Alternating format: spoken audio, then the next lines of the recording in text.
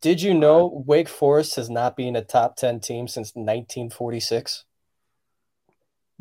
By far the longest drought in Power 5 college football. The next closest is, I think, 2007. Damn. Knock Yeah, on wood. That's crazy. Colorado 2007 is the next closest to Wake Forest 1946. So Knock on wood. knock on wood, guys.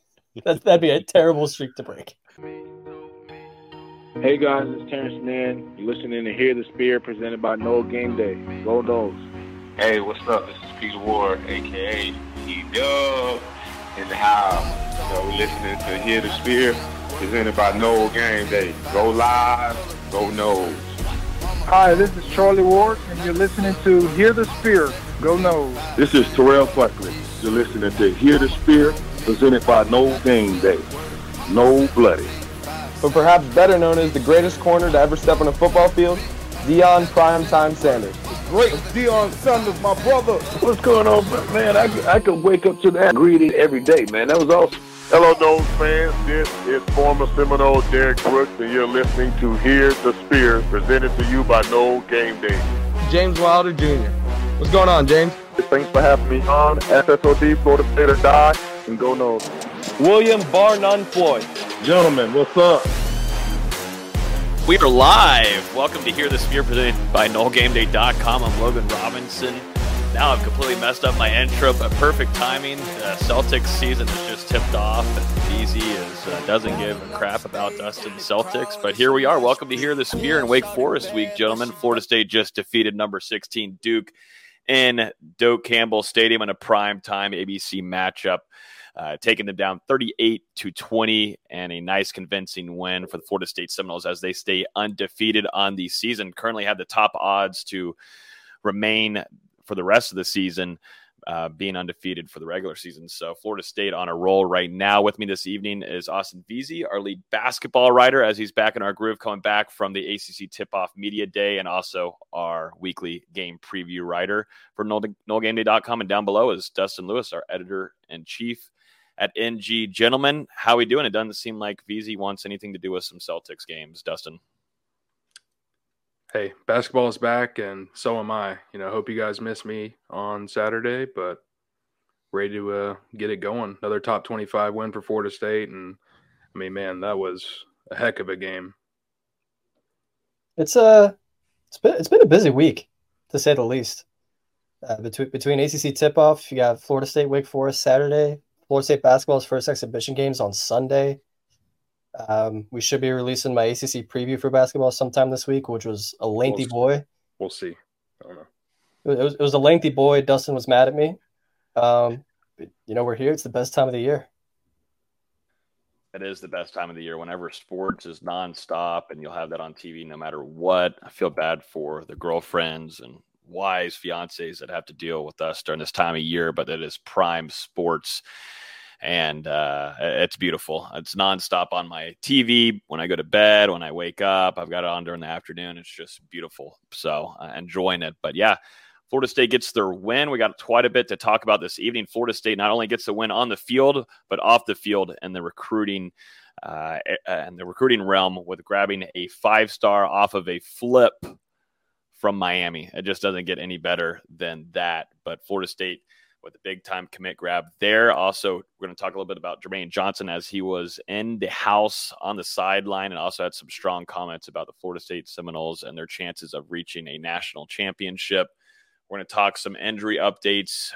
One player will be not available for Florida State on the defensive line, something that we'll be monitoring going into Saturday. We're going to talk Johnny Wilson, Destin Hill, Robert Scott, and their potential playing.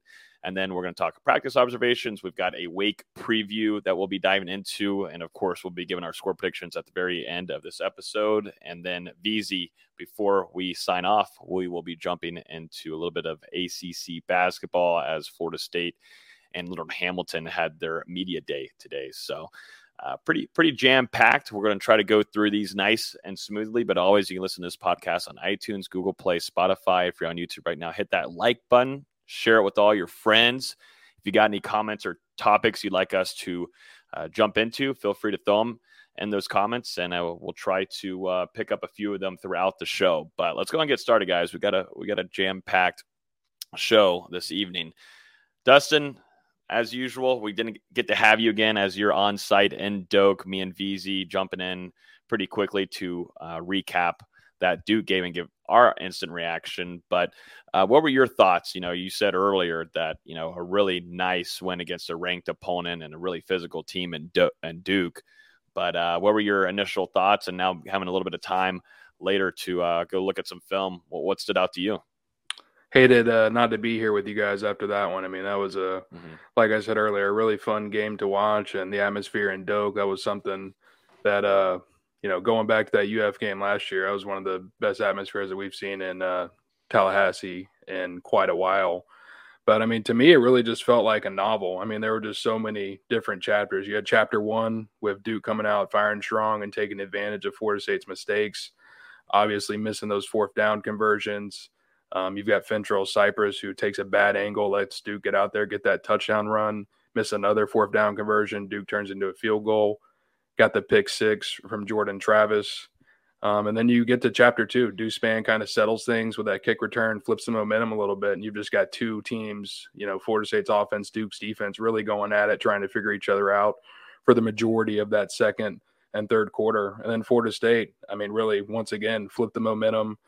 Henry Bellin comes in, replacing Riley Leonard after he was unfortunately injured late in that third quarter. Duke decides to go for it on the 4th and goal. Florida State stops him, gets the turnover on downs, and you're kind of thinking, all right, well, can Florida State go 96 yards now on offense? Duke kind of challenged them there when they got that turnover on downs, and Florida State accepted the challenge, went down there and scored. And I mean, from there, you could kind of see the Seminoles settling themselves and going out to get this game. So it was a really gutsy performance from Florida State and another double-digit comeback victory. We saw the same thing up in Death Valley, and, Florida State, they were able to do it once again. It just shows how resilient this group is.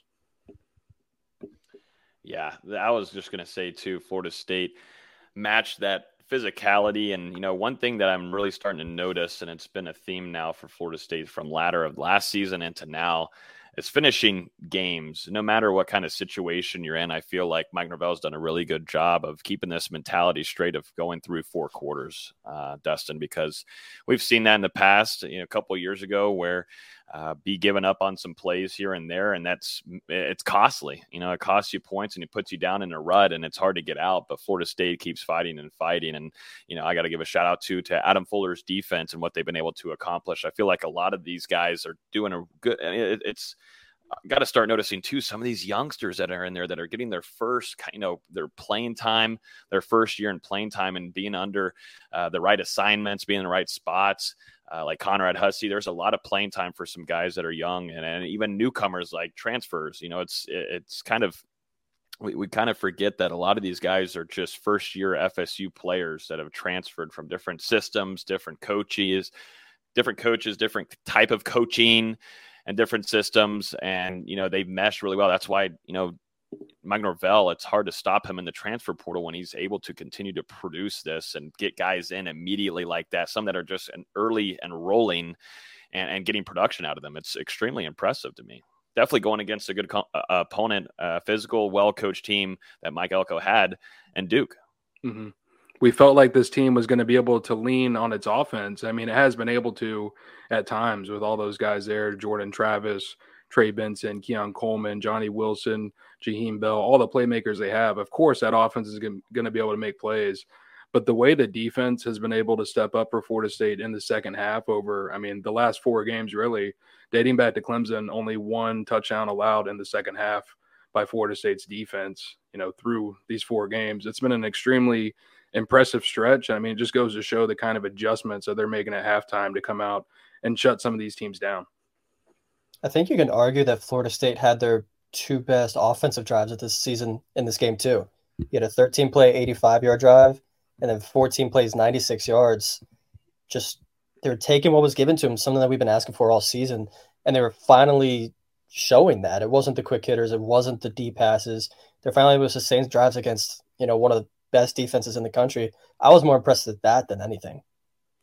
It was eye-opening for sure. You didn't have to rely on big plays. I mean, you just kind of nickel and dime your way downfield. And Florida State in that fourth quarter, I mean, they just opened it up on offense and really let Duke have it. You know, we were talking about coming into the game, Duke hadn't allowed more than 21 points an entire game. Well, they gave that up in the fourth quarter to Florida State. And Florida State, obviously, 38 points. Duke had only allowed 59 total points coming into the game.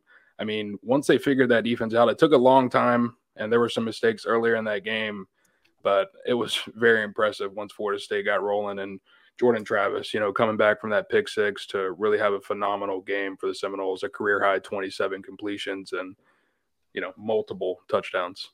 Oh, also, we didn't mention this yet, set the all-time record, the program record for total offense. Just continuously going to be breaking records at this point by quarters, you know, just how long he's been playing at Florida State career-wise. But just as a player, seeing him use his legs more just goes to show how much this offense can really expand, man. And I'm just wondering, too, you know, I don't know what goes into the game planning and such for Coach Atkins and obviously Mike Norvell week to week, but you know, if Jordan starts feeling more comfortable and feeling healthier and healthier week by week than what we saw earlier in the first half of the season, then this offense really jumps up a notch, in my opinion, guys. And we saw that in the Duke game, but, you know, I'm just keeping an eye on that and seeing if they're going to start using him a bit more than how they were at the beginning of the season. And that really should excite a lot of Florida State fans because you can do a lot of things back there with having a Jaheim Bell in the backfield, who also had a really great game, Dustin. We were giving him a lot of props. Jaheim Bell really starting to get into a groove of, you know, Mike Norvell knowing how to utilize his talents and then also spreading the ball around a lot of the other tight ends as well. But getting, you know, Jaheim Bell in the mix and, you know, what Jordan Travis is able to do with his legs really does ramp up this offense even more to allow you to have those longer drives like you were talking about, VZ, like we saw last year that really ate up possession of time and put games away going into the second half. It's huge. It unlocks the full potential of what Florida State wants to do. And I think after that showing in the fourth quarter, I would imagine we're going to see Jordan Travis tuck it and run a little bit. I mean, you got to think there's just so much pressure on him right now. This is a spot that Florida State hasn't gotten to in since 2014 at this point with a 7-0 record. And you've got so many targets, you know, Johnny Wilson, Keon Coleman, Jaheim Bell, all the other guys out there in that receiving core. I'm sure you can just kind of cross your wires up sometimes, figuring out, well, should I just throw this one or should I really run it and take these yards right now? I think Travis found that rhythm and showed himself a little bit like, hey, I do need to tuck this because look at what it does to this offense against one of the best defenses that we're going to play all year. Florida State's going to need that type of dual threat ability when you're talking about getting to the conference championship game and even further, depending on how the rest of the season unfolds. This is really the first time we've also seen design runs for Jordan Travis since the LSU game. You know, we talked about that ballsy quarterback power play late in the game on, 3rd and 7 against LSU. We really haven't seen that until late in this Duke game where they were finally calling some design runs for him and he was keeping it on some options. It was good to see it. Yeah, no, it was for sure. And then that snipe that he had to Keon Coleman, I don't know how that was caught. Man, I really don't know. It's ridiculous, you know. But yeah, I thought Florida State, you know, a guy we mentioned too in the instant reaction was Braden Fisk, Dustin, but now getting a lot of attention, starting to get that national attention as well because he's putting on a really impressive last couple of weeks, and he's been disrupting since the very beginning. We saw it against LSU as well, but you know, whenever he's just getting you know, these one-on-one opportunities at the line, he's usually winning those and he's getting back there. And if not, you're making the quarterback scramble. And then on the outside, you've got a Patrick Payton, you've got a Jared Verse that are just kind of licking their chops at that point, or a guy like Fabian Lovett, who also one of your biggest veterans on the defense, have an impressive showing as well. I just love Fisk's hustle, man. I mean, he really just gets after it out there and makes you work every single play you're matched up against him. I mean, it's funny to hear him talk about interviews. You know, he's really taken advantage of this opportunity to be a one-and-done transfer at Florida State and then potentially, you know, parlay this into a career in the NFL. And, I mean, he's just going out there, putting in work. It's been pretty cool to see how quickly he's kind of developed into a leader on that defensive side of the ball as well. And I don't know if you guys noticed this, but he was actually in on Deuce's kickoff return touchdown in there, throwing in a block for him. I mean, he can kind of do it all. So his impact on the program, we were expecting him to do some big things whenever he made that switch from Western Michigan to Florida State. I think he's played a little bit better than expected. Does anyone get held in the country or more in the country than Braden Fisk? I mean, man, especially First may have an argument. Yeah, I mean, it's called a lot. Those are probably the top two right there. It was ridiculous against Duke, some of those plays that went uncalled. And then to your point, Logan, Fabian Lovett, best game of the season, felt like he was extremely impactful, had 2 huge tackles for loss and had Doak rocking. It's really good to see Fabian Lovett getting back to his old self after, struggling with some injuries at times during his career at Florida State.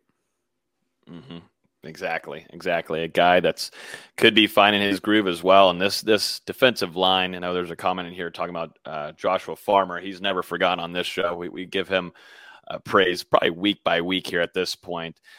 Bull Rush guy gets back there as well. Just teaming that up alongside with Fabo. You've got Fisk, who we were just talking about. It's not an easy tandem. And you also had some Malcolm Ray, some guys that are also going to be stepping up this upcoming weekend. So, that I think this defensive line room is going to be a menace for how far, going to be like the caregiver for how long this team can go in the postseason. When you get to that ACC championship, and then you're going to face some top tier offensive linemen, because whenever you're making it to the college football playoff, there's going to be some good offensive lines up there protecting their quarterback. This defensive line that Florida State and Odell Higgins hold right now has the talent to really disrupt offenses and their production. And just to see a lot of these guys finding that gear, really like Fabian Lovett, it just adds another key to some depth there, giving some guys some rest on the sidelines. And then you throw out a Joshua Farmer just to kind of say, hello, we've got a fresh one that's been on the sideline for the first 3 downs. Here you go on your next first down. Have fun with this. So it's everything that we talked about this whole entire offseason, guys. I mean, it's just too much talent there and too much experience, and that causes a lot of problems. But I like that what you were talking about there, Dustin. Braden Fisk is utilizing that 1 year as much as possible. Mike Norvell giving a lot of praise to him in the press conference on Monday, just saying that he's doing everything on the field right. He's doing a lot of things off the field. He's connected with a lot of his teammates. And I just remember talking, I believe it was in the spring, Dustin. I don't know if you were there or not, but we talked with Fabian Lovett and talked about Braden Fisk and their relationship. And it had just been just a month or 2 maybe since Braden had arrived. And Fabian just given a lot of love to Braden on how quickly those two have gotten along, and it just seemed like they had been teammates for years. And Braden coming in with a really good mentality, and something that Mike Norvell continues to do in the transfer portal, find guys that fit your locker room well and mesh well and have a winning type attitude. And that's exactly what you have. And Fisk in the national spotlight gave him a lot of attention on Saturday night on the broadcast. Yeah, I think it's safe to say this interior defensive line is living up to some of that hype that we gave them in the preseason. And, I mean, it's certainly an improvement over last year with the amount of guys that they're able to rotate in there. They've, with those rotations, as Logan kind of mentioned, you're able to play less snaps. It's helping guys stay healthier, fresher in games. A huge boost compared to what they were getting out of that interior about this time a season ago. At the same time, I feel like they could be a tick better, especially with defending the run. Like Duke ended up averaging 5.5 yards per carry, but at times it was well above 7. I think there's some chances, or there's some times where I feel like they could get off blocks a little bit better. Obviously, there's holding on every play, but there's times I'm like, man, I wish the defense would really step up and make a play right here. For sure. But I will say Duke did have 2 long runs on the outside, and at least in the second half, I mean, Florida State's defense almost completely shut down that Duke running game, which did rank first in the ACC coming into Tallahassee. I mean, that was no slouch of running backs or an offensive line that the Seminoles were going up against for sure. A good physical test, and they met it and they battled and won it out. And to Whit here on YouTube commenting, about Darrell Jackson, who we not really forgetting, but he's just not in the rotation yet until he gets cleared. But until the postseason, it's just freaky to think about that. You'll have a full-on fresh Darrell Jackson, who, Dustin, I mean, you said that you think he could be the most talented defensive lineman on this roster. But just to think that this guy could come in and play this postseason for Florida State with Odell Higgins coach him on the defensive line is huge. What kind of game changer he could be for Florida State, and what offensive coordinators they have no film to work off of in the FSU system.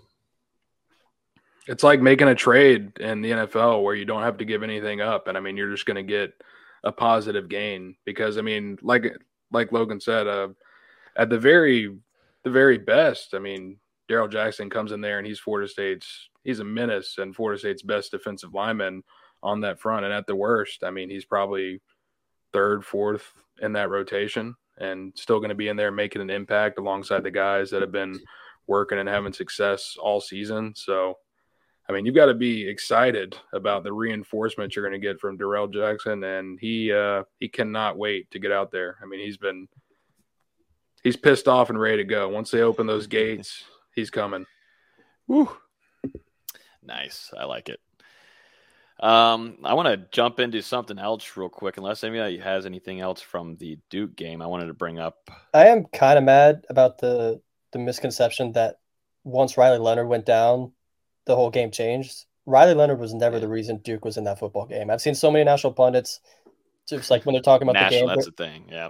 When they're talking about the game, they're like, yeah, it was a close game. Then Riley Leonard got hurt and Florida State took over. That's just absolutely not the case. We talked about those 2 turnovers on downs early in the game for Florida State. Duke got 10 points despite having, 70 yards of offense. Then you get a pick 6. After the first 6 minutes of the game, Duke scored 3 points. It was never about Riley Leonard. It was always about Florida State getting out of their own way and figuring out what Duke's defense was going to do to them. And they figured that out in the fourth quarter. If Riley Leonard plays that whole game, the outcome doesn't change, in my opinion. Because if you look at the plays they called on that drive where he got hurt, that last play where Beelan's just running around scrambling, Leonard couldn't run. Mm-hmm. Yeah, I don't think the outcome changes. If he's fully healthy, then yeah, sure, we can have that argument. But they were never winning that game. And Duke even knew it. I mean, up by 3, 4th and goal from the 3-yard line. Instead of kicking the field goal, they decided to go for it and really kind of gamble. If Duke goes up by 10 at that point in the game, will they be able to do enough at that point to kind of manage and get out of Tallahassee with a win? Thankfully the Seminoles were able to step up there, and then Florida State's offense responded with really the game-changing drive with Jordan Travis's go-ahead touchdown run. And I mean, that was kind of the game. It was like we talked about going into it. I mean, it was a real defensive mastermind kind of game from Mike Elko going up against Mike Norvell. And in the end, Adam Fuller played just as big of an impact as the offense did. Yep, 100%. I want to bring up something that was pretty cool. It's from the Syracuse game. But Keon Coleman actually got gifted some gloves from a very special player. I'm about to pull this video up right now. We put out a piece about this earlier today, but check this out, guys, for our YouTube and Facebook and Twitter people. If it'll play. Yeah, well, sound's not coming through. Can you not hear it? Nope. I can hear it. I think they can hear it. I hope so. I hope so. The chat's going to have to tell us.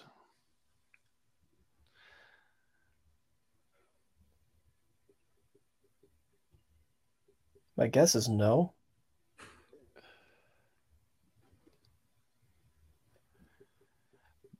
Nope. Oh, no. Nope. Goofy. No. I mean, I can't do nothing about it. It tells me, brother. It tells me on the screen. So, but yeah, Keon Coleman got gifted some gloves from Randy Moss. That was the video there of him getting gifted from Ron. Gave it to Ron Dugans, and Ron Dugans gave it off there. But a cool moment between Dugans, Keon, and then also Randy Moss giving a shout out to the Donk and Dugans for those two incoming freshmen as they did their freshman year at Florida State, which was a pretty cool thing. But these gloves are pretty sweet, all signed and everything. Pretty dope. Florida State legend Randy Moss. What could have been. It's really awesome, though, to have an NFL legend like Randy Moss reaching out like that, giving Keon Coleman some signed gloves. And then, I mean, also giving Dugans a shout out like that. They were teammates briefly whenever both got to Florida State in 1995. Obviously went separate paths, but I think both of them having pretty successful careers with what they decided to do. I think I got it here. StreamYard's switching up everything here, but I got to put it on Google Chrome, their tab, in order to do this. Or this could be just a Twitter thing, which would not shock me whatsoever, Elon Musk. But let me see if I can actually try this time and see if this works. If Take not, two. There we go. Take two. Recently, though, last week, a Keon Coleman. Can't hear anything. He's joking. And the winner of You Got Mossed from this past week, all right, goes to Keon Coleman. Yeah. Oh, he signed them joints. Oh, I can't put that on. Hold up. Appreciate you, man. I appreciate you. You got something to say to him? Hey, I appreciate you. Looking forward to making some more kicks. It's so great. It's so genuine. I'm trying to think. I mean, you were at Florida State for a hot second. If when you were a receiver there, if you would have gotten gloves from a player in the NFL, I would have done the same exact thing. But, hey, that wide receiver coach that they have, Ron Dugans, came in with me. Great mind, great wide receiver coach. Dude, keep doing your job. But, hey, Sam, real quick. Pretty cool. And he's with Sam Ponder, married to another Florida State legend. Yep. It's connections all around. Absolutely. Call me, Samantha. But anyways, let's see here. But yeah, great clip there. Awesome moment. That was actually from the Syracuse catch that he had with the one-hander, not the one that we were just talking about a little bit earlier where Jordan Travis gave a nice snipe to him, which was also a really impressive catch. I don't know how he saw that ball incoming, but Keon Coleman continues to just make highlight plays week by week at this point. So you kind of just got to figure out which one from that week could it be. And these you were saying earlier, there's been multiple other ones throughout the season. Fans of the podcast, hear me out. I get it's a one-hand catch. It's a crazy catch. I don't think he deserved it for that catch as much as he did the LSU game or the Clemson game, especially the one in overtime against Clemson. That's a mossing where you're going up over a defensive back. This one, fantastic catch. Behind his helmet, essentially, way behind him, still manages to catch it. It's not as much a moss as it was the LSU and Clemson games. It wasn't a moss, but it was still a jaw-dropping play. And for sure. I mean, seeing him get recognition from Randy Moss and on a national stage just kind of shows the star that Keon Coleman is beginning to develop into now that he's in Tallahassee.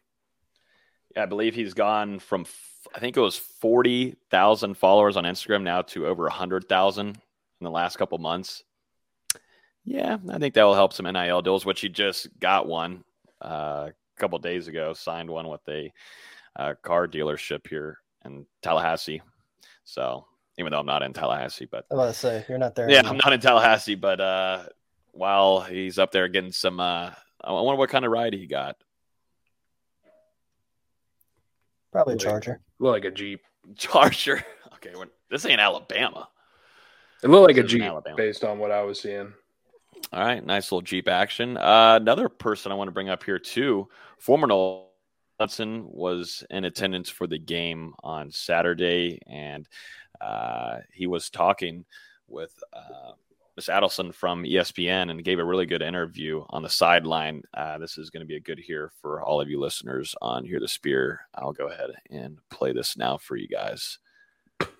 Prediction for where Florida State ends up. National championship. Like I was telling some of the guys earlier this week, it's okay to say what you want to do. You know what I'm saying? Win the national championship. That's okay to say. Own that. Chase that so that you're not focused on the obstacles during the race. You're focused on the finish, and that's a national championship for these guys. And these guys are just another obstacle on the road, and we're going to hurdle it, and we're going to get through them like we're going to get through everybody else. And I'm here. I'm their biggest fan. Like I told them, we do a legacy walk every Friday where all the current and former players. And I had the opportunity, the blessing to speak to the guys before the game. And I was just saying, like, I used to play here, and I would sit there and I'd hear these guys speak. And every current player kind of has the same thought, like, oh, okay, like that's cool. But they didn't really understand the gravity of it. And I didn't until I became a fan, until I left. And now I'm watching on TV, and I'm the biggest fan of Florida State now. And I just want to be a part of it. And to see these guys doing that, it's freaking awesome. They got the biggest fan of me. Thanks, Jermaine. I appreciate it. Pretty cool stuff there from Jermaine Johnson, obviously picking Florida State to go and get that national championship. But I thought his message to the team and saying, just be fine with airing that out, that you want to win a national championship. You want to take this team all the way. And, some players, want to kind of keep that silent and just keep it to themselves and such. But it's just funny to hear him being a big time fan, watch on TV, because we see his tweets every Saturday. He's pulling for the Seminoles a ton and keeping up with everything, and him tweeting with a couple of the players. But a really cool moment there. And I remember him saying that he was supposed to be bringing a special guest. We all thought it may be Dalvin Cook, since that is his current teammate. Might not be current much longer, depending on if they want to trade him from the Jets or not, because I think they've got what they need with Breece Hall. But didn't end up bringing Dalvin Cook. I wonder who it was. Maybe just didn't end up being able to happen. But a pretty cool interview there that he had on the sideline on Saturday night. Yeah, I don't think the special guest that was planned to make it was able to make it, unfortunately. But Jermaine Johnson, special dude. Florida State's lucky to have him as a representative for the program. And I mean, for all the love that he gives Florida State, it just says so much, because he was really kind of the beginning of Mike Norvell going in that transfer portal, finding guys and then turning them into successful and then, professional football players. And for Jermaine Johnson only to play at Florida State for 1 year, and I mean, to always continue to come back to Tallahassee, show all the support for Florida State, put Mike Norvell and the Seminoles out there, giving them a lot of credit whenever he's on social media and everything. I mean, it says a lot about the guy. And, he got that All-American brick in his honor earlier this year as well. He's done a lot for Florida State on and off the field. He also, Mike Norvell also compared like Braden Fisk's mentality coming into FSU with Jermaine Johnson, which I think is a really big compliment there. And I think it's a really good comparison, both in different kind of, and I wouldn't say like levels to where, definitely two different levels to where Florida State is. So you have already a different type of mentality, but it just goes to show how much Braden Fisk has kind of brought that kind of juice and flavor to this 2023 team, like Jermaine Johnson did when he arrived a couple of years ago. Yeah, I mean, you got to think when you're coming out of the transfer portal, these guys are going into the portal to find the best opportunity for themselves. But then you find these unique guys like Braden Fisk and Jermaine Johnson. I mean, really a lot of these other transfers that Florida State has brought in as well. And they come in and really develop that we, not me mentality. And, it sounds all cliche and everything, but Florida State, I mean, they really do a good job of just building a team where everyone kind of buys into the mentality, the message. And, you've got leaders stepping up, guys who weren't even at Florida State a year ago that feel like they can already step up and be a voice in the locker room. It says a lot about, Mike Norvell and the coaching staff, but also the guys that have been here and really built up this core over the last couple of years. Well, I think that's going to we're going to move on from the Duke game, but obviously huge win for Florida State. Not something that you want to overlook or anything. That's an impressive win. I think it's easy for us to come on here and then try to grade out, here's what they did bad. But, man, when you're going against a team that's trying to ruin all of your dreams and you're also fighting for an ACC championship spot, you're trying to reach that college football playoff, get to that national championship. These teams are going to bring their best, and they ended up putting their best player out there with Riley Leonard, given that risk for him. He ends up getting hurt. But Florida State played more physical, they played smarter, and they played with a lot of good energy and smarts. So that's how they got away with the win and continue to stay undefeated on the season. Let's talk about some injury, or should we go? I think we should go to this flip that Florida State made first before we go into kind of some weak stuff here for Wake Forest. Florida State afterward, I mean, got the big win, and there had been some chatter here about a special player, 5-star defensive lineman who was originally classified. I don't know. It's not public yet, right, Dustin? You were saying something in the chat that, he's reclassifying to a 2024 class, but Armando Blunt, 5-star defensive lineman, flips from Miami, and Mario Cristobal and picks Florida State. You probably have more intel on this, and you keep up closer to this than anybody on this show. But is this something that was kind of a little bit in the works here? Florida State seemed to be seem to be keeping a close eye on this kid. He's staying in touch a lot. Coach Odell Hagen's doing a good job here and making a massive flip, which obviously FSU Twitter was having a pretty good time over the weekend. Yeah, this is a big one for Florida State. You know, Armando Blunt, someone they've been recruiting for a long time, and he's been on multiple visits to Florida State throughout the offseason. Was in Orlando, actually, to watch the Seminoles take down LSU. And then, I mean, shortly after an unofficial visit to Miami in September, ended up making an early pledge to the Hurricanes. This was always one that felt pretty shaky at the time, and Florida State obviously continued to recruit him, continued to push away here, and then got him on campus this past weekend. Really impressed him with the atmosphere in Doak Campbell Stadium. And, you know, he ultimately decided to flip to Florida State. And, yeah, according to Knowles 247, Zach Blaustein, he's going to be reclassifying to that 2024 class, joining Tribe 24. And you look at some of these recruiting services, 247 Sports, On3, they've gone ahead and shifted him now to that 2024 class, and he's remained a 5-star despite moving up a class, which I think really just says how talented of a prospect Armando Blunt is. And he's actually ranked ahead of LJ McCray, I think, on both sides, who ended up committing to the Gators over the weekend instead of the Seminoles. So I guess this is a nice little consolation prize as Florida State continues to fill out those final couple of spots in Tribe 24. Which is rich with talent, and is absolutely ridiculous.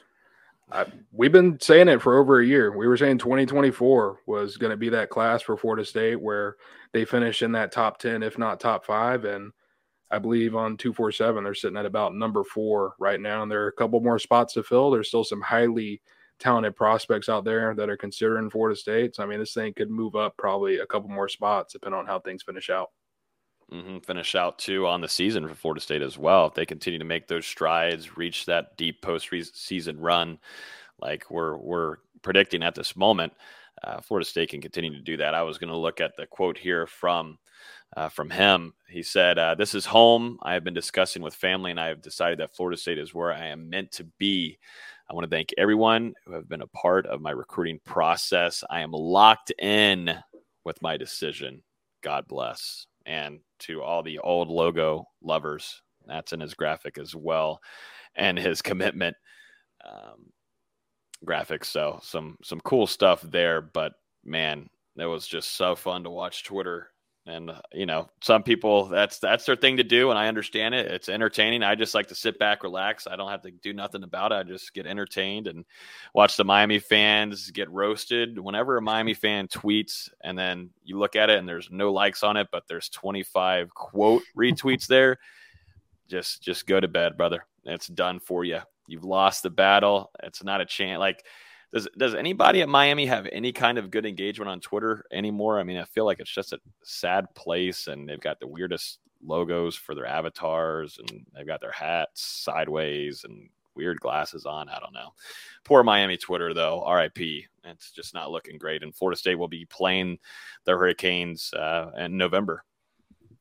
It's a mess, but Armando Blunt actually not the only commitment for Florida State. On the weekend, they were also able to land 4-star linebacker Ethan Pritchard in the 2025 class. He actually ended up committing to Florida State before the game over Duke and joins that 2025 class alongside 4-star quarterback Tramell Jones Jr. Yeah, very nice, very nice. You never say no to linebackers, talented linebackers. Not at all. Definitely for what Florida State's trying to do there. And on defense, you know, a lot of it's just crazy how much stuff has changed in the last couple of years. We used to go on rants and here and still got to do some good stuff and build some depth there at linebacker position, but they've got a lot of youngsters too that Florida State has been throwing out there this 2023 season who are gaining some experience that we'll see a lot of going into 2024. Let's jump into some guys that we're monitoring going into this Wake Forest game. Mike Norvell, talking with the media earlier this week, gave us a few tips on some of these guys. Number one, which Mike Norvell doesn't usually do this, D-Lou, we know this, but he actually gave us a player that we're not going to be seeing out there on Saturday against Wake at noon, and that's going to be veteran defensive lineman Dennis Briggs. He will not be available for Florida State on the defensive line. The good thing about it, like we were talking about earlier, there's a lot of guys that can step in and play that have experience, but Dennis Briggs just adds really he's a well-experienced player and has a lot of upside, but sadly dealing with an injury, and won't see him against the Demon Deacons. Yeah, pretty surprising to get some injury clarifications, but Dennis Briggs was out against Duke. We didn't spot him pregame warming up among Florida State's defensive line. Obviously didn't end up playing a snap against the Blue Devils. And then, like Logan said, Mike Norvell said that he'll also be out, probably be out for this game against Wake Forest. And, we'll see if he's able to return in the near future. But, he's just a consistent piece in that interior defensive line rotation. We're talking about Fabian Lovett, Braden Fisk, Joshua Farmer, and then you've got Dennis Briggs, sitting in that third, fourth spot in the rotation. Just throughout his career, ever since he got to Florida State in 2018, he's always been a solid piece for Florida State, no matter when he was at defensive end or now that he's been flexed inside to defensive tackle. But he has struggled with injuries at times, and you got to hope this is something that Briggs will be able to bounce back from quickly and get back there and continue to contribute to that deep defensive line. Mike Norvell saying, so Dennis, he was out last week, probably going to be out again this week, but we'll get him back here soon, which is a good sign. We're going to see Dennis Briggs here in a week or so, but he's just unavailable, got banged up a little bit. He said Dennis has played really well. It'll obviously test a little bit of the depth of what we have, but I like that group. I think Malcolm Ray's a guy that's really kind of came along with Daniel Lyons, who's pushing to get more opportunities. It's unfortunate for him because he's been playing really well, but excited to get him back soon. So at least it's not a long lingering thing where we might not see him for the rest of the season. We're going to see the veteran back out there soon, which is a good thing. Some other guys that we're monitoring is Johnny Wilson, Destin Hill, who we didn't see available at all this past weekend, and Robert Scott, who kind of continues to deal with getting some reps in there, playing time wise, with Coach Atkins rotating them in there, just kind of testing some things and then taking them out. But Mike Norvell, given a few updates there, they're going to try to monitor and look at Johnny Wilson.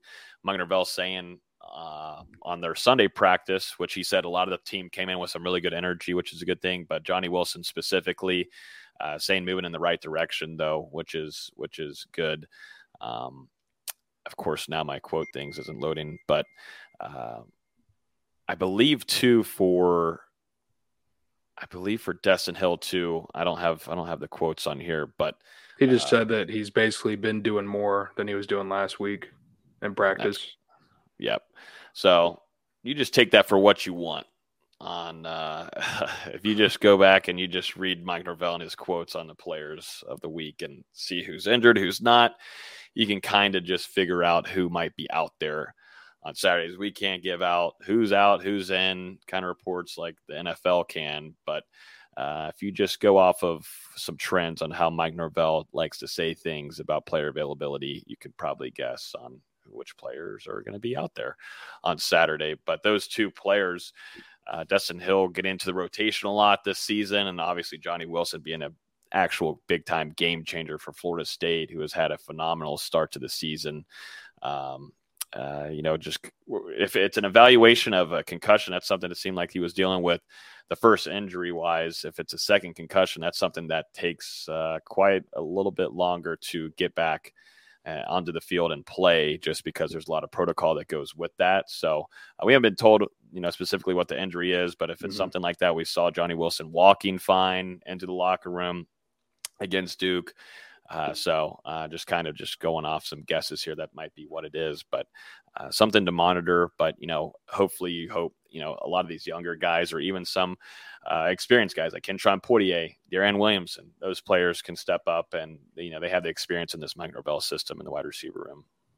I'm not a doctor. I don't think you guys are doctors either, but I would imagine that someone dealing with a lower body injury wouldn't be walking to the locker room. So, we don't know the specific injury that Johnny Wilson is dealing with. We're just kind of guessing gaming it a little bit, but to potentially suffer 2 concussions in 3 games, that's a tough task to come back from. We saw what happened in the NFL last year with Tua and the Miami Dolphins and that situation. So, I mean, we'll kind of see how things go. And it would be huge if he's able to get out there for Florida State this weekend because, I mean, you're looking at potentially 2 starting wide receivers out of the lineup in Johnny Wilson and Destin Hill if they're unable to go against Wake Forest. And you look at last week, you know, Kentron Poitier and Ja'Kai Douglas continue to earn more snaps, but both of them in the top 4 as far as wide receiver snaps for Florida State against Duke. Johnny Wilson and Keon Coleman were obviously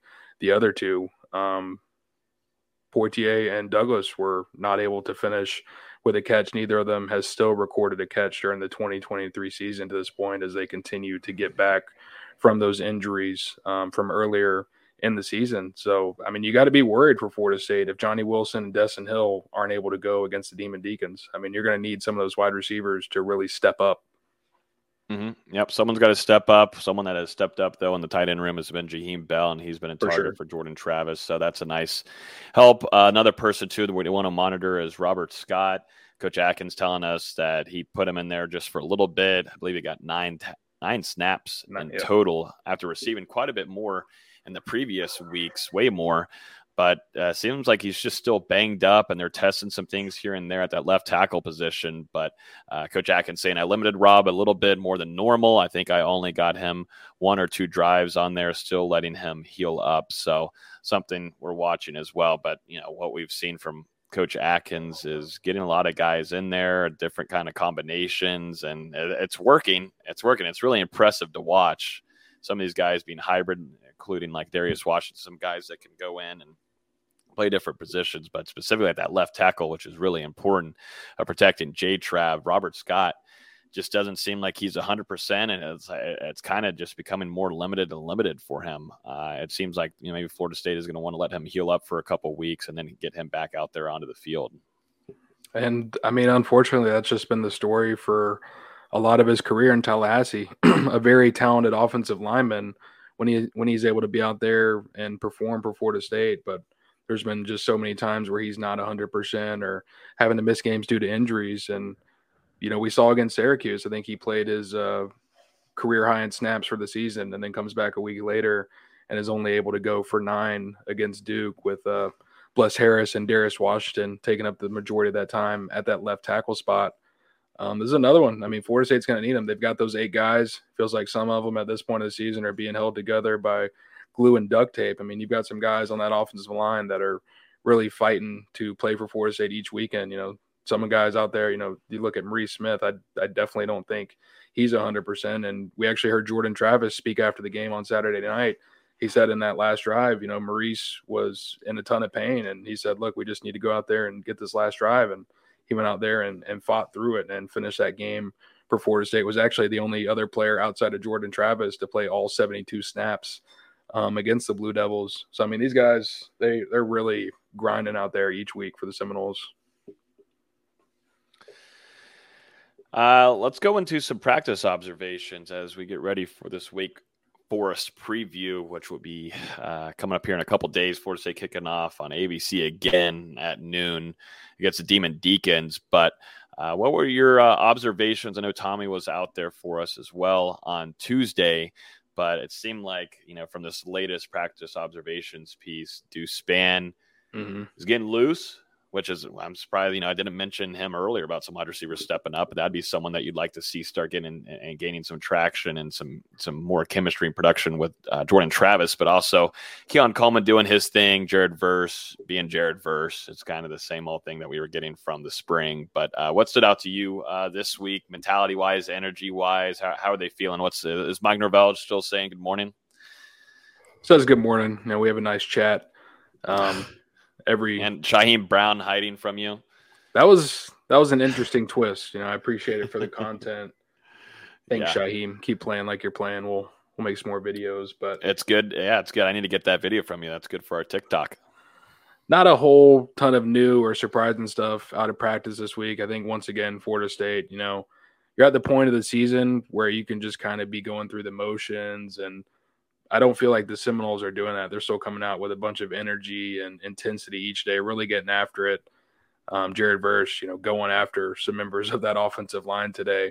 Really physical and very loud practice out there. But I was impressed with Deuce Mann, with what he's been able to do both of these past 2 days. Coming off the first touchdown of his college career, it seems like he's got a little bit of spark of confidence.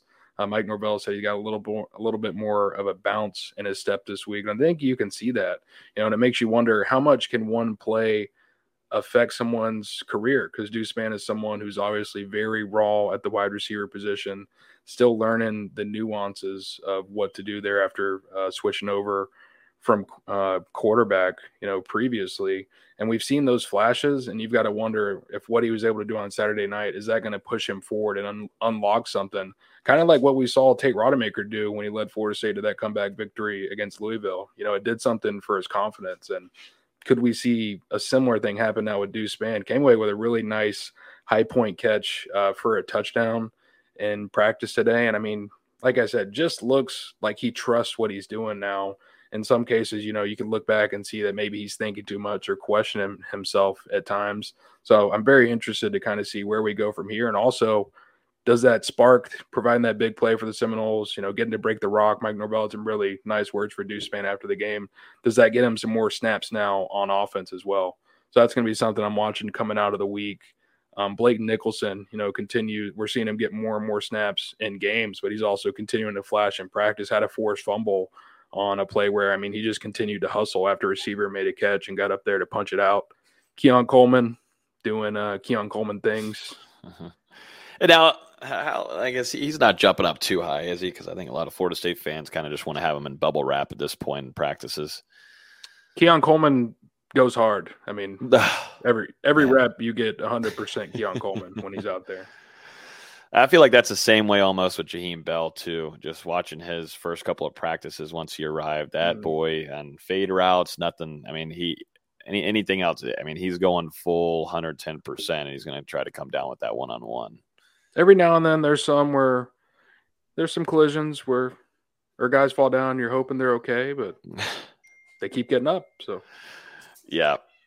I like the Pat Payne versus Jeremiah Byers. I think that's iron sharpens iron. Honestly, might be more of some iron sharpening for Jeremiah Byers, who's kind of had we had a lot of high expectations, really maybe too high for Byers, and it takes a little while to build that chemistry, definitely in a new system, and you're playing at a different caliber of talent in this conference. But I like seeing the battle there from Pat Payne and Jeremiah Byers going at it. It just makes me miss being at practices, because that was my favorite part of the day, was being able to go over there and watch those one-on-ones, and then you watch the pickups from 2v2s. It's just so much fun.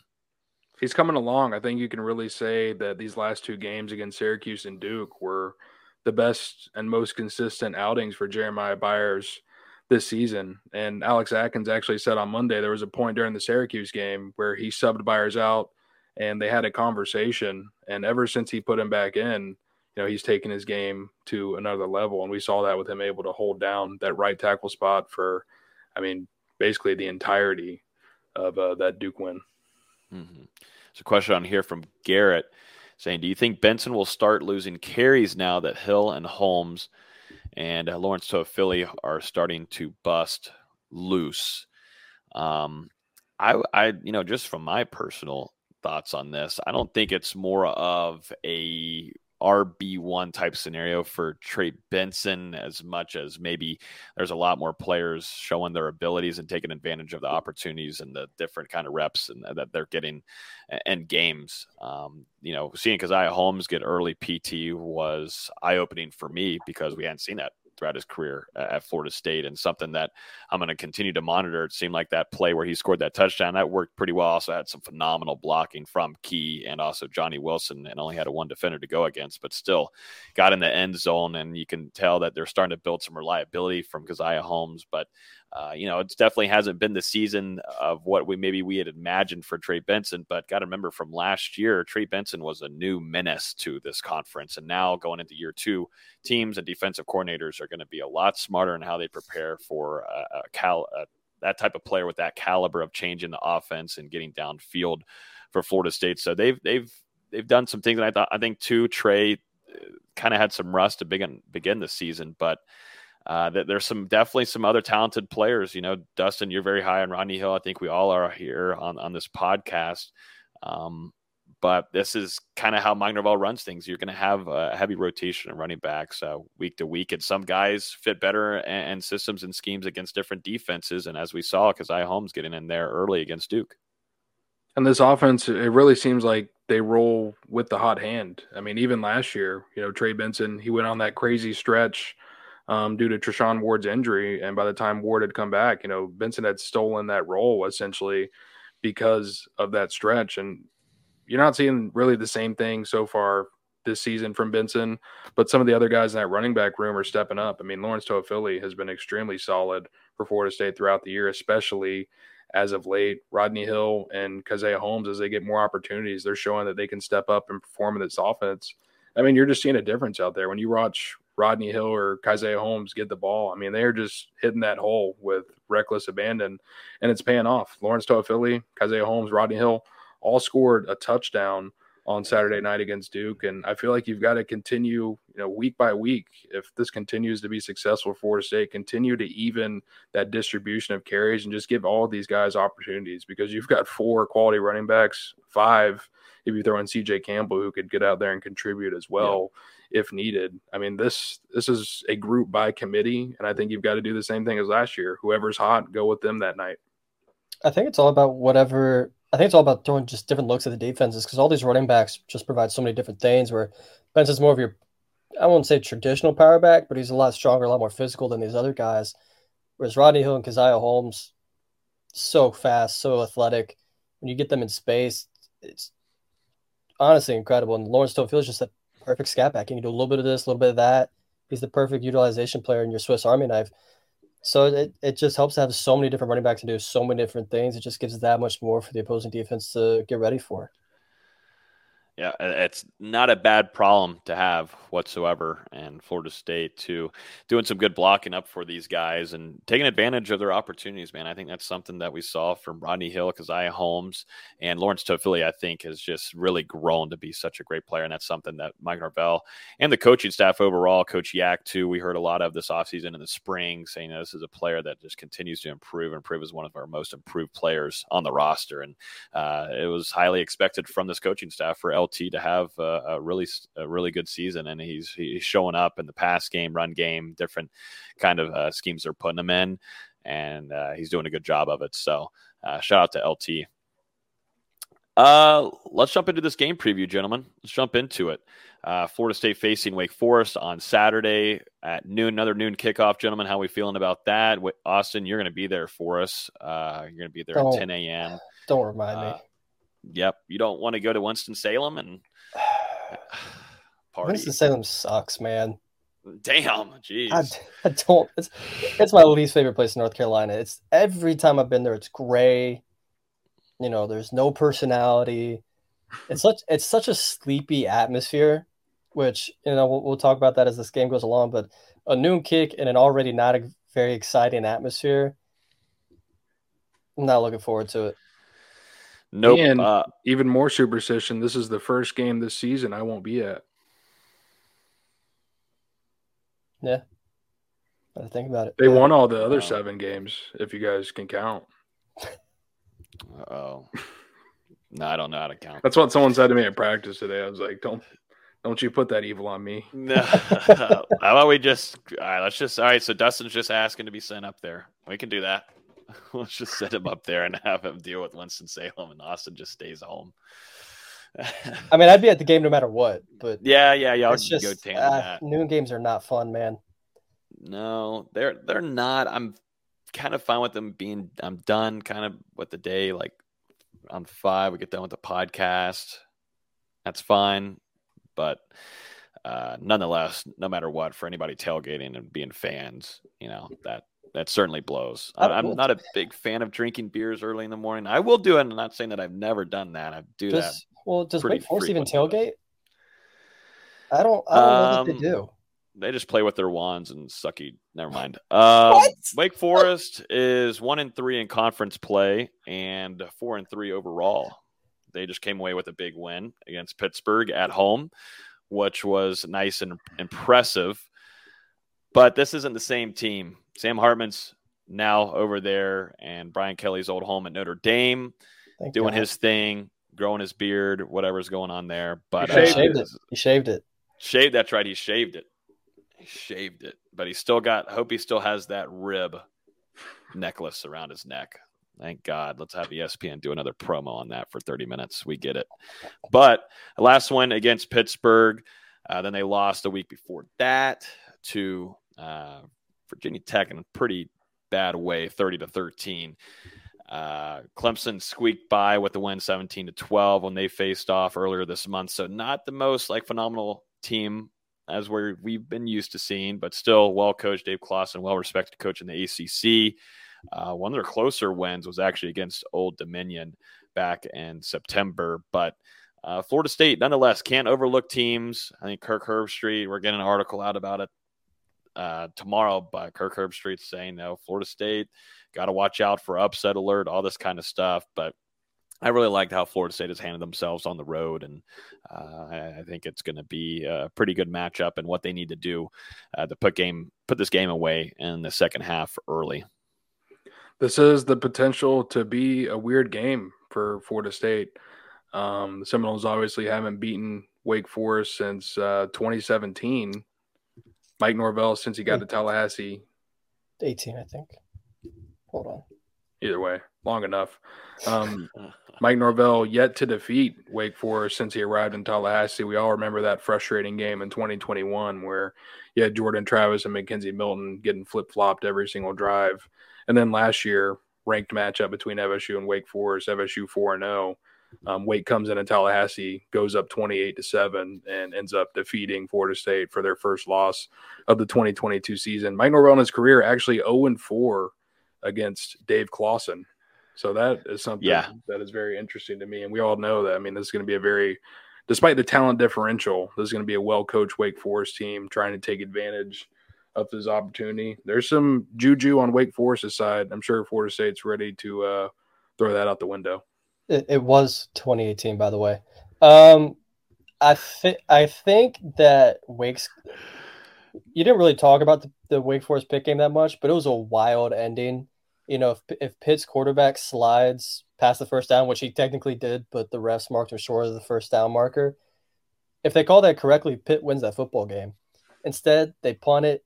Wake Forest scores a miracle last-second touchdown, and they get out of there with the win. Maybe they're riding a little too high off the emotions of that game, but it is Florida State coming to town. You know they're going to be ready for it. As I mentioned, Dave Clawson's really good football coach. It's back-to-back weeks that you've played better football coaches than their schools deserve. But at the same time, you know, Mitch Griffis has really struggled filling in for Sam Hartman last season. I think Pro Football Focus has him with the most turnover-worthy plays so far out of all quarterbacks in college football. He may not even be the starter. He's been dealing with something. So it's either going to be him or the third-string quarterback whose name I've already forgotten, Santino Marucci. We'll see. It's not the same offense that we've seen with Sam Hartman. Well, it is the same offense, but it's not the same quality. It's still that same dumbass, slow mesh offense that I hate. It's given Florida State some fits in the past, and Florida State's defense is going to have to stay disciplined, especially those linebackers not falling for the eye candy in the backfield and stay in their lanes. For sure. I like to think that Sam Hartman was really the wizard of the Wake Forest offense. You know, he's been there the last 3 times that the Demon Deacons have defeated Florida State. And, I mean, now that he's gone, you know, the Seminoles have got to be feeling a lot better about going up against this slow mesh that, I mean, has just given them fits at times. I mean, I was at the game 2 years ago where Florida State just could not keep the ball in their hands. You know, it was Jordan Travis one series, then it was Mackenzie Milton the next. No matter what happened, it was a fumble or a pick or something. They just couldn't handle the ball, and Wake Forest ended up blowing Florida State out 35-14. Hopefully we're not seeing something like that this week. Florida State's got to be better with their possessions this week than even they were last week. You reminded me of that game. Just makes me want to buy a punching bag because I just hated how that game sucked. I hated that game. Rotating the quarterbacks in and out like that. Ooh, that got on my nerves badly. So thanks for reminding me of that. You're welcome. Punch a dog. No, I'm not. No, Whoa! I'm not. No, I'm not. No, I'm not. No, Come I'm on, not. man. No, I'm not. No, a rabid dog. A rabid dog. It's biting me on my leg. I walk around the city like a wild dog. A wild dog. A wild dog. I don't have a. By the way, I don't have a dog. I do have a cat. Hashtag cancel Logan. PETA will be after me in the comments here very soon. But yeah, no. I mean, what does Florida State? What would they have to do wrong in order to make this a game in the fourth quarter? I mean, we kind of talked about there. Got to make sure you're on assignment, your linebackers, making sure you're not falling for the BS in the backfield. But, you know, we've seen Florida State kind of hinder some of their discipline, allowing some of these flags to happen on their end. I think Florida State playing disciplined ball, being on assignment. You don't have to go overboard. You know, little things like that. Don't overlook, number one, but also play with a good discipline is going to be something that I think Florida State, as long as they take care of that, they should be fine. But Dave Clawson knows how to coach against Adam Fuller in that defense. And I think that's going to be the matchup to watch for me is Adam Fuller versus Dave Clawson on Saturday. I think it's just Florida State, take advantage of your opportunities. You know, we've seen it didn't hurt them against Syracuse, and they ended up coming back from it against Duke, but failing to convert on some of these fourth and manageables. You know, they're going to have to go back to the drawing board and get that done if they're going to go for it on fourth down against Wake Forest. I also think taking care of the football, the Demon Deacons, I mean, they've been giving it away like it's free candy, one of the worst turnover differentials in the country. You know, that's something that could even this game up a little bit if Florida State, you know, coming off that pick six from Jordan Travis, if they end up turning the ball over again. But I mean, generally, Seminoles obviously have been pretty good about not turning it over this season. Then you mentioned it too, Logan, penalties. Wake Forest only 27 penalties in 7 games, one of the least penalized teams in the country, and they've gotten some serious home cooking at times from the officials. So, you know, it should always be an interesting one. FSU versus Wake Forest, and then, you know, you get a little bonus of taking on the ACC as well. And a bonus that it's another noon game in a town that couldn't care less about football. Yeah, there's some. You're on to something because the Boston College game on the road was at noon. In The a town that Clemson doesn't. game on the road was at noon. Well, at least Clemson cares about football. Like, that was a fun environment. Boston College, I can't even imagine anyone was even cheering in that game until towards the end. I just kind of feel Chestnut Hill and Winston-Salem are kind of the same college status. They just, you know, hey, we have a university. Who cares? It's one of those. Hopefully Florida State can get up for this game. You know, I'm sure Norvell's going to be on these guys. Like, hey, they've beaten us the last 2 years. We need to get on them. You know, let's go put one to them. Wake's defense is weird in the fact that they haven't allowed anyone to score more than 30 points this season, but they're in the hundreds in terms of passing yards allowed. I think Florida State's going to have at least somewhat of an advantage on the outside, but if Johnny Wilson and Destin Hill don't play, who's going to be that player that steps up on the outside, whether it's Ja'Kai Douglas, whether it's the tight ends again. There's definitely some advantages to find out there. Yeah, it would be nice to see Ja'Kai Douglas really start becoming a weapon for Jay Trav in this offense, because he's been that way before, but just to add that into the rotation, what Florida State's arsenal already has, and Ron Dugan's camp, just adding that on with Key, and when Johnny Wilson comes back, there's a lot of guys with experience in this system, but you know, not like you have to force things, but if there's opportunities for Ja'Kai, I still like him a lot as a deep threat. I think he's really lethal and those kind of opportunities, and we'll see if Mike Norvell wants to utilize him in that way in the next couple of weeks. But there's some guys that could definitely step up here for Florida State, and going to be interested too. Who's going to have the hottest hand in the running back room? It's kind of a guessing game now. Who do you guys think has a chance to? Who's going to lead the team in rushing on Saturday? This is actually pretty fun because there's a handful of guys, and not just in the running back room, but you got quarterback and of course Jaheim Bell. Who could be the leading rusher? I'll take J-Trav. I think they found something in that fourth quarter against Duke. I think they're going to use a little bit more this weekend against Wake Forest. Okay. Give me Rodney Hill coming off a good week. You're staying on the homer. You're homing down on Rodney Hill. We also talked to him after practice today, so he's on my mind. He's been on your mind tonight? All day. Interesting. You might need to tell your wife about that. I'm gonna go with. I'm gonna go LT. I think LT is gonna be Florida State's leading rusher. No votes for Benson. Interesting. And I know that's what I was saying. I was wondering if anybody was gonna go Benson, but none of us picked him. It's just kind of how like we were talking about earlier in the show. You know? I think he'll get the most carries, but I don't think he'll get the most yards. It'll be close. Mm-hmm. Yeah. Anything else for you guys on this one? I mean, Feezy's got to start getting some sleep soon because Winston-Salem does not ever sleep. It is time to party up there. So I think they only sleep. Oh, damn. Well, and they study too. They do good in their schoolwork. Sure. I would just keep an eye on Adam Fuller to once again pull a really good game for this Florida State defense out of his hat. I mean, it's a good opportunity here for Florida State. Wake Forest has only scored 21 points or more in 3 of their 7 games, and it took a last-second touchdown against Pitt to get to that mark last weekend. I mean, this offense has been really bad about getting into the end zone, and then the offensive line. I mean, it's really been a turnstile. They're allowing 4.4 sacks per game, 8.7 tackles for loss. You got to think this is a game where you can have your defensive line, your linebackers pin their ears back, and I mean, really just go get after it. Yeah, I'm expecting a ton of man-to-man coverage from Adam Fuller's defense. You know, don't even give the DBs a chance to be looking in the backfield. Just have them focus on those wide receivers so they can't get downfield. Let the D line and let the linebackers make a lot of the plays for you. Florida State, Wake Forest, noon Saturday. We'll have our instant reaction afterwards, so make sure you guys are tuned in for that. Without me this time. It's going to be Lolo and Dustin. Yeah, Lolo and Delu, baby. Hell yeah. I don't know if the viewership will stay the same, though, VZ. I don't know. Yeah, I hope not. It feels like last year. I'd be at work and you guys are covering the game. Uh-huh. Yep, exactly. But now, hey, we'll see what we could do. We'll try to hold it down for you.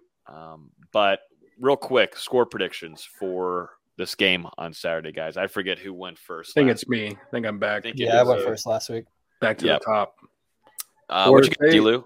Florida State, first time on the road since September, going to a Wake Forest team that they've struggled against in years past, and one that's provided some very frustrating games for Seminole fans. I mean, even dating back to before Mike Norvell was in Tallahassee. Wake Forest, despite Florida State holding a 30-9 record in this series, they've always been a thorn in FSU's side for some reason. Going into this game, Florida State, major talent differential. Wake Forest potentially starting a third-string quarterback. They've struggled on offense all year. I'm going to say this time it's not a struggle. Florida State finally takes care of business, goes out there and absolutely buries Wake Forest. I'm going to go Seminoles 41, Wake Forest 10. That hurts. That hurts for the Demon Deacons and Dave Clawson. I'm going to go Florida State. I'm sticking around that. I'm sticking around that 40 range too. I think I'm going to go Florida State 43. Weird number. Florida State 43, and then Wake Forest 10. So kind of in that same realm. I think Florida State does what they need to do. I think they learned from allowing teams to get in the games like they did with Boston College. I think that was a good test for them, and that's what I talked about in the podcast after that week. I said, I think Florida State, I'm glad that happened earlier in the season so they learn from it and don't allow that to happen later. But I think Florida State shows up.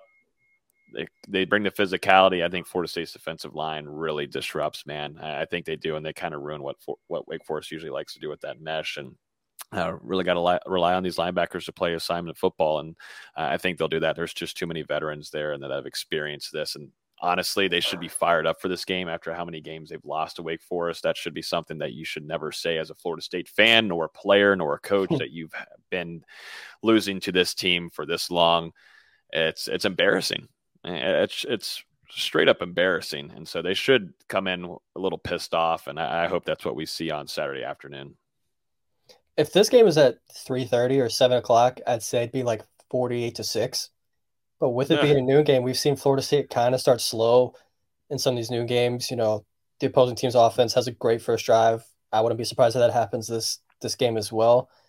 I think Florida State gets a late touchdown to cover and wins 38-13.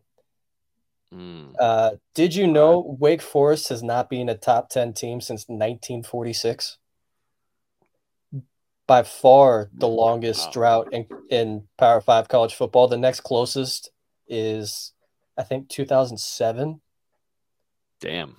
Knock on wood. That's crazy. Colorado 2007 is the next closest to Wake Forest 1946. So knock on wood. Knock on wood, guys. That'd be a terrible streak to break. Damn. Whew. I hope well, if there's a time, I mean. Yeah. Veezy's there alone at the game. We will definitely have that instant reaction. We'll be waiting for you for that one, Veezy. I think not just us, but the rest of our listeners. Great. Can't wait. We'll be waiting for you, buddy. We will be waiting for you. But yeah, that's our score predictions for Florida State versus Wake Forest. Let's jump into a quick little recap of the ACC tip-off real quick. VZ, you were in attendance for that with Leonard Hamilton. How'd that go? What'd you hear? You had some one-on-one time with a lot of guys too, which was nice since you're the only FSU beat member up there. So shout out to you, VZ, and Noel Game Day. But what'd you get from that? Well, first, I got beef with the ACC. I just got to get this out of the way. Making me pay $28 for parking for 4 hours is insane. I wanted to fight somebody. $20 for parking is unbelievable for 4 hours. You know what's even more insane? Logan not reimbursing you. I mean, I'm used to that. So, Dustin want that part doesn't hey, bother. I would have parked across the damn street at that Going point. to work for no game. In Uptown Charlotte, you're going to pay to park. You're going to pay to park no matter where. In Uptown Charlotte, like you don't escape. Yeah, you don't escape that. $28 is a little ridiculous. And they changed the preseason voting this year to where it's only a select number of national and regional media. So I don't have a preseason vote anymore. Like, why am I here? Yeah, why are you there? Maybe there's a reason why there wasn't a whole lot of people up there in the first place. I wouldn't let you vote anyway. I've voted the last 2 years. I'm just saying. Damn, ACC. What do you expect? But just getting to the coverage, Leonard Hamilton looks hungry. He looks ready to prove last year was just a fluke. He thinks his team finally has the depth. The players think they finally have the depth. You're not going to have to play Darren Green 37, 38 minutes anymore. But he looks ready to prove some people wrong. At one point he said, let me get the exact quote. I should have had this pulled up. I'm sorry. You're good. Unreal. Yeah, you'll get used to it. It was a really good quote, though. It was good. He said, I just got to do my job. It's been challenging. We had one bad year and they forgot about us, but that's okay. They'll see. He feels ready that he feels his team has all the components needed to be competitive in the ACC. I'm in the wait and see compartment. I don't know if they have the high end scoring yet, but they certainly have the defense. I think Jameer Watkins got a lot of praise from Darren Green Jr. Bobo Millers looks so much more comfortable. You could tell he's got that confidence back in playing overseas in the FIBA tournament. He says he has the confidence back. Coach Hamilton says he's got the confidence back. Darren Green says he's going to be really good for Florida State. There's some pieces there. There absolutely is some pieces there. And the ACC kind of sucks this year. It's not going to be a good conference. There's a chance for Florida State to go out and win, 11, 12, 13 conference games. The path is absolutely there. It was great catching up with Coach Ham. He always gives me a chuckle and a laugh when he sees a familiar face in the crowd. Asked him at one point how he was feeling personally. He goes, I feel like new money. I'm like, that's not something you hear from someone that's 75 years old. But no. You love it. That's awesome. That's great. Glad you got a relationship with him too. And the biggest news was he said Cameron Fletcher is now full contact practicing, which is great considering he tore his ACL 10 months ago. Yeah.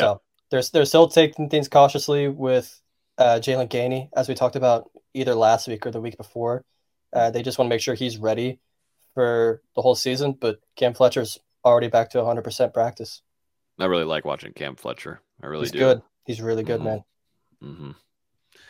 Well, it sounds like it was good stuff, though. And give us the kind of what we should be keeping an eye out for. I know there's an exhibition game coming up here soon. Yeah, exhibition game Sunday at 4 or 5 o'clock against Flagler College, and then another exhibition the following Sunday against Valdosta State, and then it's regular season time. So season's just around the corner. Hey, I Google FSU basketball, and you're one of the top pieces up there. So that's what we like to see, baby. Please go read the roster preview if you haven't already. Dustin annoyingly was not happy about editing it because of the length, and then I gave him the ACC preview, and it's even worse. So keep terrorizing him. Keep doing it. It's entertaining. Tough times don't last. Tough people do. Oh my God, such a struggle. Such a struggle. And then we also got to mention real quick, Florida State picked up a 2025 commit for basketball, Alir Malouk, last Friday. Top 50 player. He's very similar to Taylor Bowen, who's the player they got in this last class. I think he's a little further ahead in his offensive game, but very similar player, very similar size, 6'10", very undersized at 180, 185 pounds. Has 2 years to put on some size. It's your very prototypical Florida State player that's athletic, long, and can do a bunch of different things. Very quick on his feet for someone of his size, and should be a good fit for the class in 2025. Coach Ham has his types, man. He does. Sure does. There's no doubt about it. And I'm glad that they're getting away from the big towering 7-footers. There's no more Naheem McLeods anymore. Thank God. Is that because of the change of the game, like how it's evolved? I just think it's Florida State's system. They want to switch 1 through 5, and you just can't do that with these slow-footed 7-footers. Instead, you're getting these super athletic and long 6'10", 6'11" guys, and it works really well. At least I think. True. Yeah, and it just takes a while to develop those guys too. When you're bringing them in, it takes a long while. We've seen it, and it's usually in their third year where they just really start finding their groove and get production. So. Things are changing. I'm excited. I'm interested to see what Coach Ham has in store. It seems like there's a lot of confidence between him and his coaching staff and the players on the roster. And good to see Cameron Fletcher getting back and getting to some contact practices. That's huge for Florida State. So, but yeah, I think that's going to wrap up this evening. As always, you can listen to this podcast on iTunes, Google Play, Spotify. If you're on YouTube right now, hit the like button, subscribe so you get notified every time we release a new episode or interview. We're going to be having our instant reaction after Florida State versus Wake. Dustin and I will be hopping on here to give our thoughts. So make sure you hop on here and give Dustin as many views as possible, because I promise you he will be checking to see who got more views. And that's definitely going to be something that he's going to be monitoring. So make sure you come hang out with us on Saturday afternoon after that game ends. We'll be back here live next Wednesday to preview Florida State versus Pittsburgh. Everybody have a great rest of y'all's weekend, and we will talk to you guys on Saturday. Peace. Mama told me